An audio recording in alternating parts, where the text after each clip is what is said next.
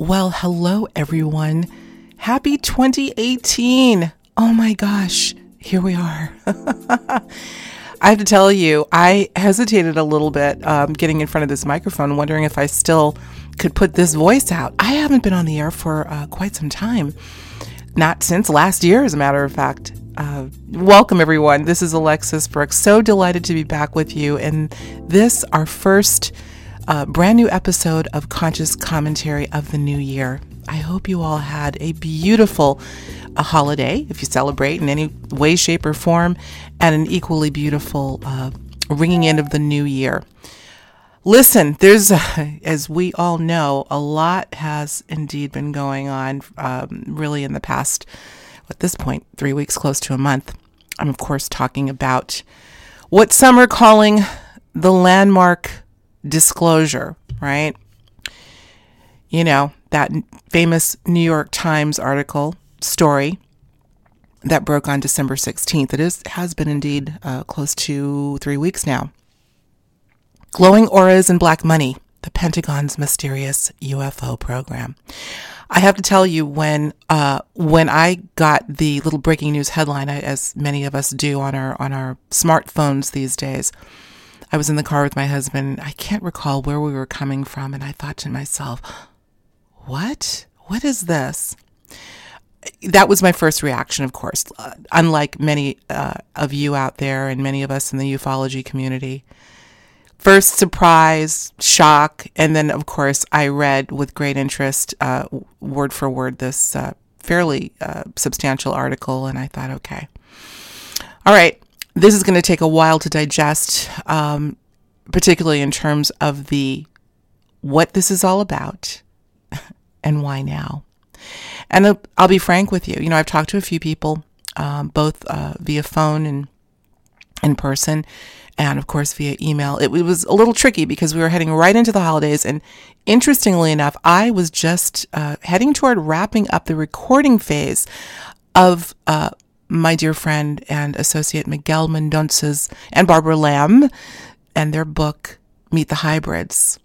So I thought the timing, of course, to be quite synchronistic with the luxury I had of juxtaposing this very, very mechanical, typically government-ish story that some are calling disclosure, with this very personal, intimate, and to me, far more important, anthology of what this is all about when we talk about the reality of non-human intelligence. You all know that I prefer to use that term as opposed to the term that has been bandied about in the commercial space of ETs or aliens et al. Anyway, I just found having the privilege of recording Barbara and Miguel's manuscript, Meet the Hybrids, was incredible. The timing was incredible. And of course, having the privilege of doing it was completely humbling. But the messages meant even more to me as I was again comparing the authenticity, the consciousness aspect of this big, huge story alongside glowing auras and black money, the Pentagon's mysterious UFO program. Now, look, I'm not going to spend this time bashing either the authenticity or the motivation for writing this story. And as we all know, this story, this headline went pretty much wall to wall in terms of the coverage, at least for this period of time in the mainstream news. There's another article. It looks like it was released the same day, but I want to say it was perhaps after the New York Times broke the story, by the Washington Post. Head of Pentagon's secret UFO office sought to make evidence public. Well, there have been a cornucopia, obviously, of articles, both sort of repeating, you know, the chronology and the background of this so-called secret program, and then subsequently, you know, interestingly, I'm looking at another, this is an op-ed page from the New York Times on December 23rd, entitled Flying Saucers and Other Fairy Tales. I find that interesting as well.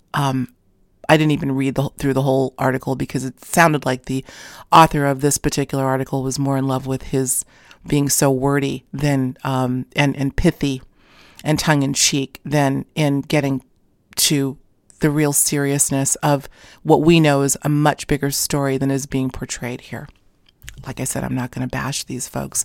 But of course, I want to bring attention to some of the thoughts of people, my colleagues in the ufology community, as well as some of you. I have solicited some comments from you on my Facebook page. I'm not going to read them here now because I do want to get into, and they're all important. I love some of what you all said, and I'm sure we're still looking very intently at this story. And what may be behind. When I say this story, I mean the impetus for their wanting to bring this information out now. Why now? To me, that's probably one of the biggest questions in terms of motivation. But I do want to quote, and I'm going to quote in this particular conscious commentary, several individuals that I know, including Miguel Mendonça. In fact, I emailed him this morning and asked if he'd be willing to give me a quick synopsis of his thoughts on what this is all about. I was also able to procure a couple of additional insights from two individuals that I'm familiar with. Rebecca Hardcastle Wright, who I'm sure many of you are familiar with, who runs the Institute for Exoconsciousness, as well as Susan Manawick. I hope I'm pronouncing that properly. She did an excellent conversation, kind of a sort of roundtable with the Dark Journalist, along with Alexandra from Forbidden Knowledge. I can't think of her last name. Anyway, I'm going to put a link to that interview where they really dug in deep into the motivations plural of the release of this program via the New York Times et al. I loved what both of them had to say, as well as Daniel from Dark Journalist. Very intelligent, high-level conversation. But you know what? I'm going to dive right into something Susan said. Susan Manawick from the New Energy Movement.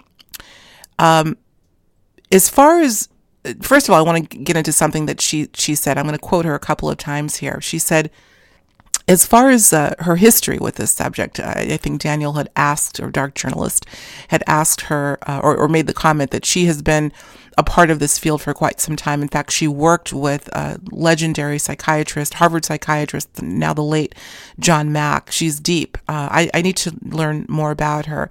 We're aware of each other, but we've never met face to face.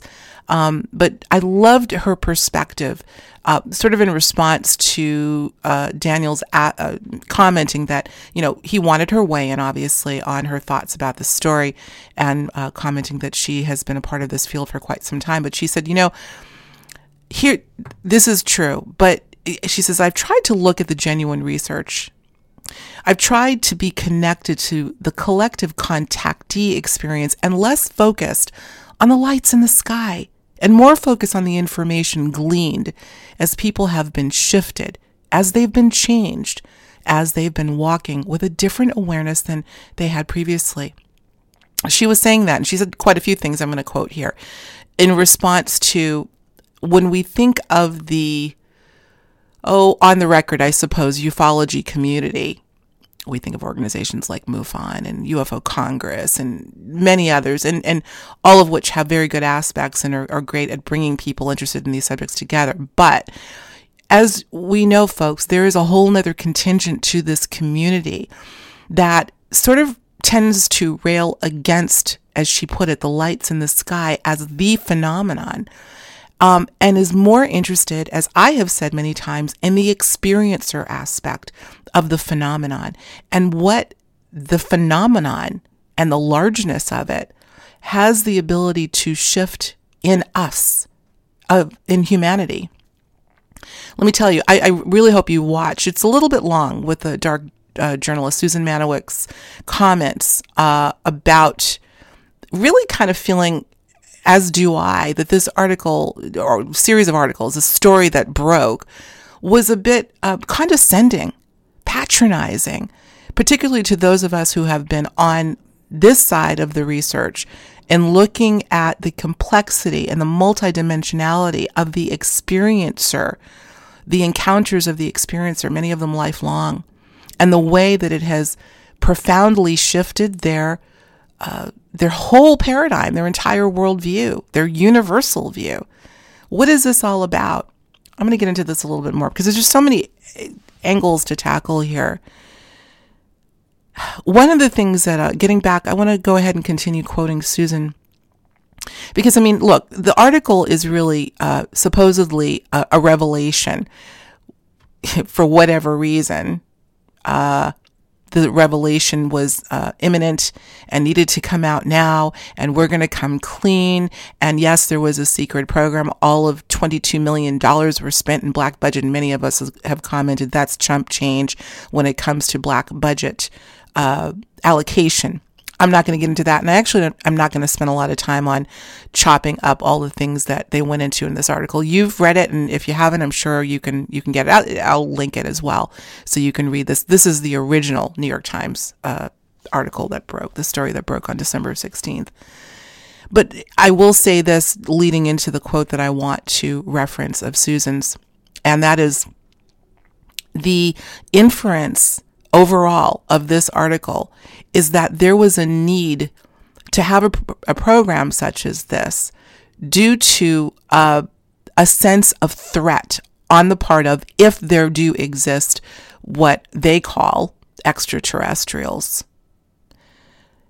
Some people that I know, and I'm not going to name any names, but this has been bandied about quite a bit since this story broke, feel that this is really a preamble to the possibility of weaponizing space. I don't know. Certainly, it seems that the tone of the article, I mean, there are many things that you can infer from it, but the tone of it overarchingly points toward technology and using technology as a defense mechanism against whomever and whatever is out there. And this is the thing that Susan so eloquently brought out, that we need to wake up and get a hold of ourselves here, for those of us that are really get stoked over this story. She says, I'm going to quote, once again, we're looking at UFOs and extraterrestrials, and she's referring to the story and the inference of the story. We're looking at UFOs and ETs as a threat, right? Or at least that's what they want us to look at, possibly as a threat, as opposed to seeing the greater implications of what's happening and going on, which, as we know, that type of information has been suppressed for a very, very long time.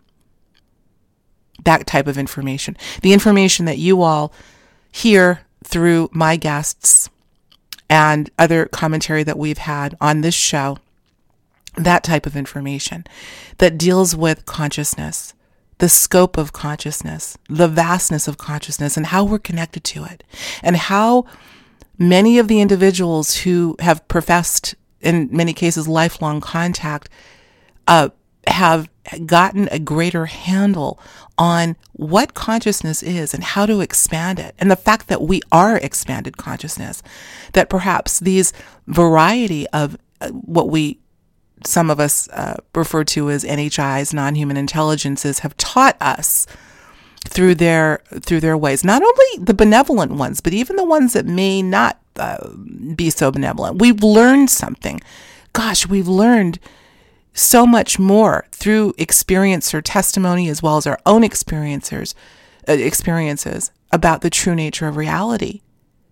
Going back to what Susan said, damn it, this is not about lights in the sky. And I just, interestingly, as many of you know, I just showed up on Jimmy Church's Fade to Black. This is going back a couple of months now. It seems like just yesterday, when he posed the question to me about what got me into this field. And I was clear and unequivocal, the experiencer aspect, and how absolutely imperative it is that we not only understand the validity of these experiences to the experiencer, but to be able to honor them and not shun or ridicule the experiencer. That's what brought me closer to this. Understanding the depth and dynamic of that interaction and how it can in an instant change one's paradigm of understanding who we are, what we are, why we're here. Our ability to travel the stars is perhaps real right now. And some of the things, some of the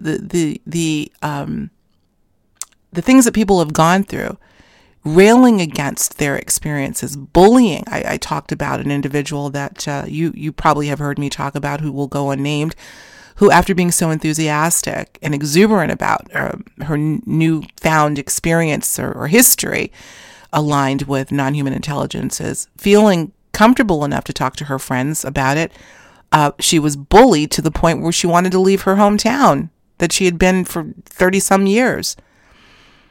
Do you think that this kind of a story that broke in the New York Times is going to lessen that effect? Moreover, do you think that both the authors of this story and others in the mainstream media, as well as the people behind this program, have 1 ounce of care toward the evolution of humanity based on whatever information they have? Do you think at all that the motivation was altruism? Come on, people. We know that's not the case, unfortunately. I wish I could say it was. There's another quote I want to find here on the flip side, because again, I'm going to do my best not to bash the story or the efficacy of the story or the motivation of the story, but rather use it as a springboard to talk about the bigger story, something else that Susan referenced. People have no idea how dynamic, how large this entire phenomenon is. Most importantly, the part that has to do with the consciousness of the non-human intelligence that is most certainly interacting with a multitude of individuals. Here's something that Vanessa Lamort, I better be pronouncing this right because she was one of the hybrids that I had to voice in this book, and I can't recall him. Vanessa Lamort, I'm pretty sure. She's a Reiki master, teacher, shaman. She's here in the United States, and she was one of the featured hybrids in Meet the Hybrids. Here's what she had to say. This is part of Rebecca Hardcastle Wright's very thorough press release that was forwarded to me, where she got quite a few quotes and weigh-ins from individuals based on this story breaking. This is what Vanessa says. She says, "This disclosure," speaking of the New York Times article, "offers us a new opportunity to bring exo-consciousness to the conversation." Exo-consciousness. While it most certainly feels agenda-driven and may not represent the whole truth, this is still a major permission slip for us to bring what we know even more public. When I read it, I thought, talk about glass half full. That's great. And I'm with her there as well. I'm all over the place with this. The jury is still out on this. But I love her perspective, and I'm not surprised at all after reading her incredible story, reading it again and again and recording it for the book. So humble, so genuine, so wise, glass half full. Sure, most of us that are on the altruistic side of this entire phenomenon are looking to pluck that aspect out of it. We don't trust the government. I doubt any of us do. But it could be, as I've said many times, not a this or that. We don't have to take it as a this or that, but a this and that. Yes, it may be agenda driven, but it is an opportunity to bring the bigger conversation to the public. I wonder if that's going to happen.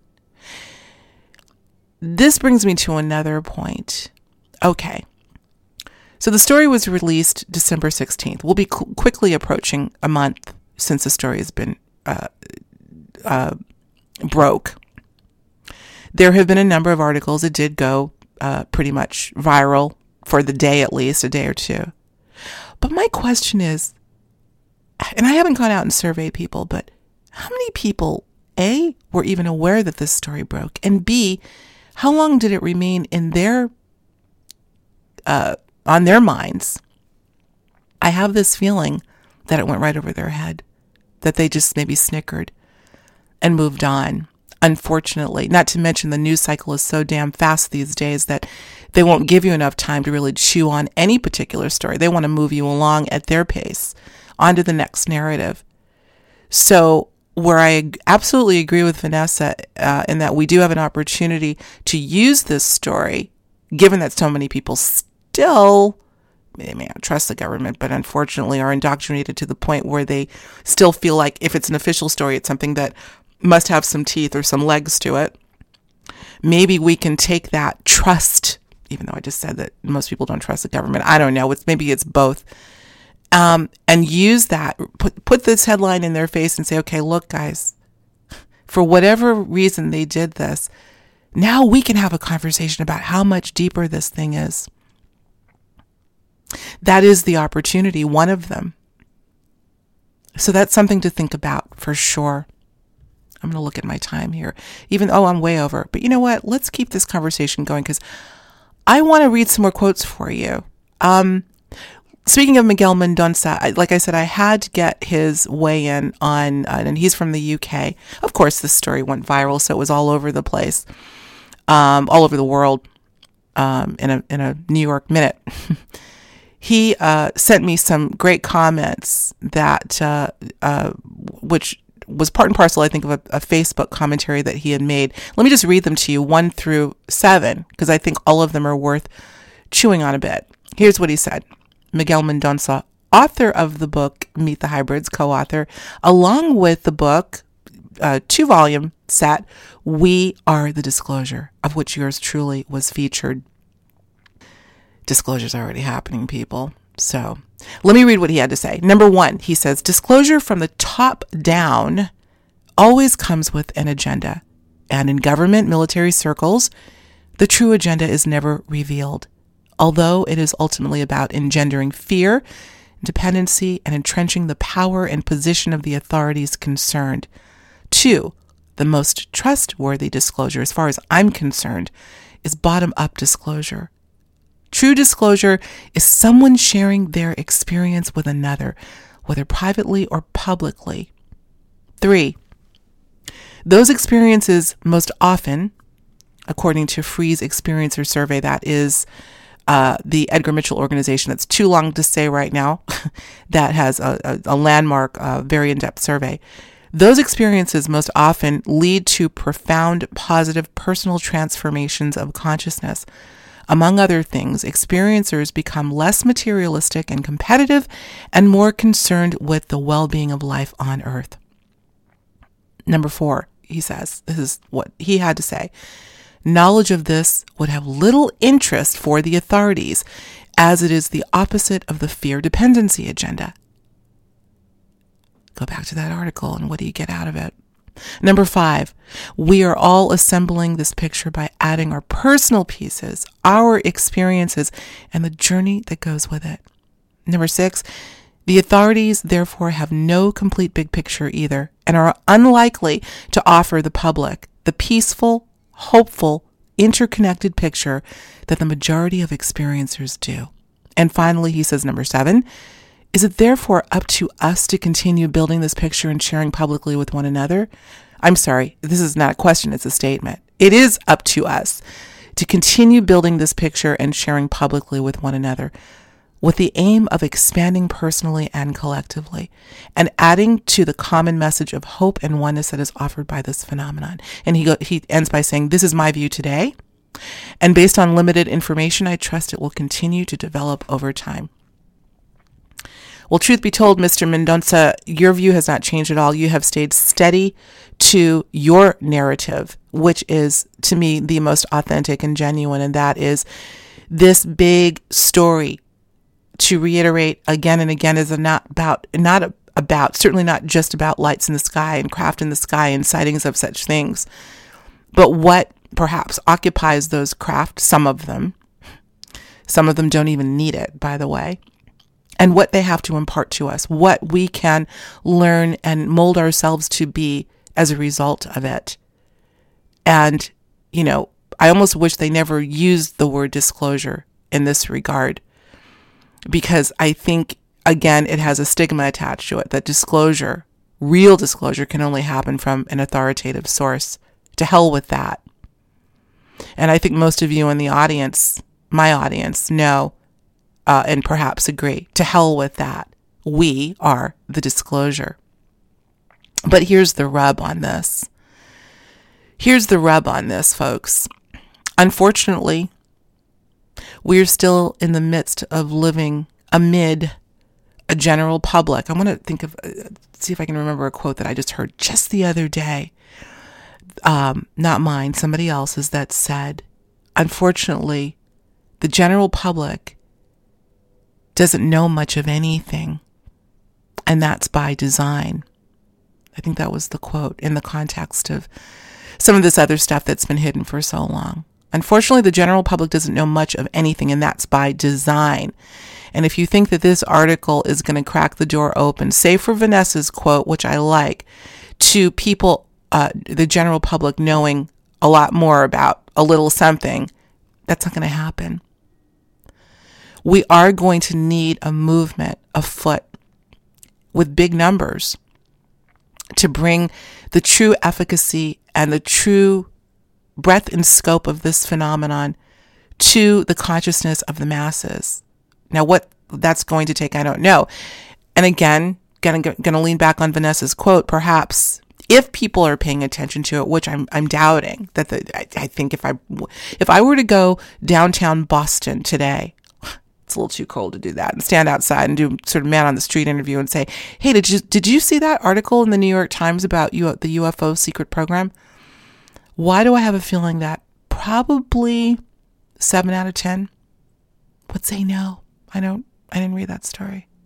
And even the 3 out of 10 that maybe did, or maybe some other story, or maybe heard it on the news, because it was on the MSMs, some of their broadcasts, they probably say, yeah, I read it. Yeah, I saw it. Yeah. Well, I always knew we weren't the only ones out there. I always knew we weren't alone. And God bless all of you. If I hear one more person say, and that's the extent to what they have to say, feeling virtuous in saying so, I don't know what I'm going to do. Because invariably when I bring the subject up to people, in proper context, of course, they'll feel so good about saying, oh yeah, I always knew, or they'll say something like, oh, it would be selfish to think that we're the only people, we're the only intelligence here. Yes, you're right about that. But that's just the beginning and the end of the conversation. Do we know how deep this stuff goes? And that's what I say to people. Do you have any idea? As I have listened to countless individuals, some of them in tears, talk about their firsthand encounters with non-human intelligence. Do you have any idea how deep this goes? How life-changing this has the opportunity to be? And the fact that it's time for us to wake up to this reality. Ironically, the organization that was mentioned, the person's name wasn't mentioned. I'm not going to mention that person's name. It's called To the Stars Academy. And I got news for you. There are many experiencers that I've talked to that say they've already been to the stars, vis-a-vis their non-human friends. Yeah, it sure would be selfish to think we were the only ones here. But if we're going to get past that little comment, we better start bracing ourselves for the much bigger story. I got news for you. It does not begin nor end with glowing auras and black money and the Pentagon's mysterious UFO program. Nice try, New York Times. No dice. We are the disclosure. Let's start sharing, acting like we mean business, and ushering in the greater society into a greater reality. And let's make 2018 count in that regard.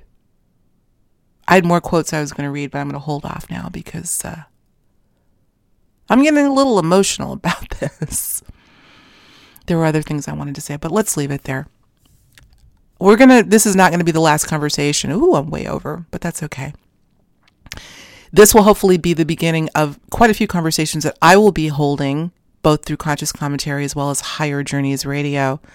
So stay tuned, folks. As always, I want to hear from you. Weigh in, give me your thoughts on the story. I'm going to try to not encourage too much criticism on the mechanics of the story and more on, here's a question I'm going to put out. What do you think constitutes true disclosure? Forget the government. Forget the mainstream media. Where and how is this really going to happen? As a matter of fact, the next time I'm going to say this and then I'm going to close this up. The next time we have this conversation, maybe, I want to get into some of the other reasons of why now. And let me just leave you with this little teaser. What if there's a metaphysical component in the timing of all of this? I'm going to leave you with that question. That may have nothing to do with the Pentagon or the government or Harry Reid or anybody else. What if? Now that'll be an interesting conversation. I'll leave it there. Hey, I'll see y'all over on Higher Journeys Radio next Wednesday, where we will be chatting with intuitive and author of the new book, Transparency, Penny Pierce. And I'm going to probably bring this, gonna have to bring this subject up to her as well. So we'll continue the conversation there. All right, I'm out, everyone. Thanks, and again, Happy New Year. We'll talk to you soon.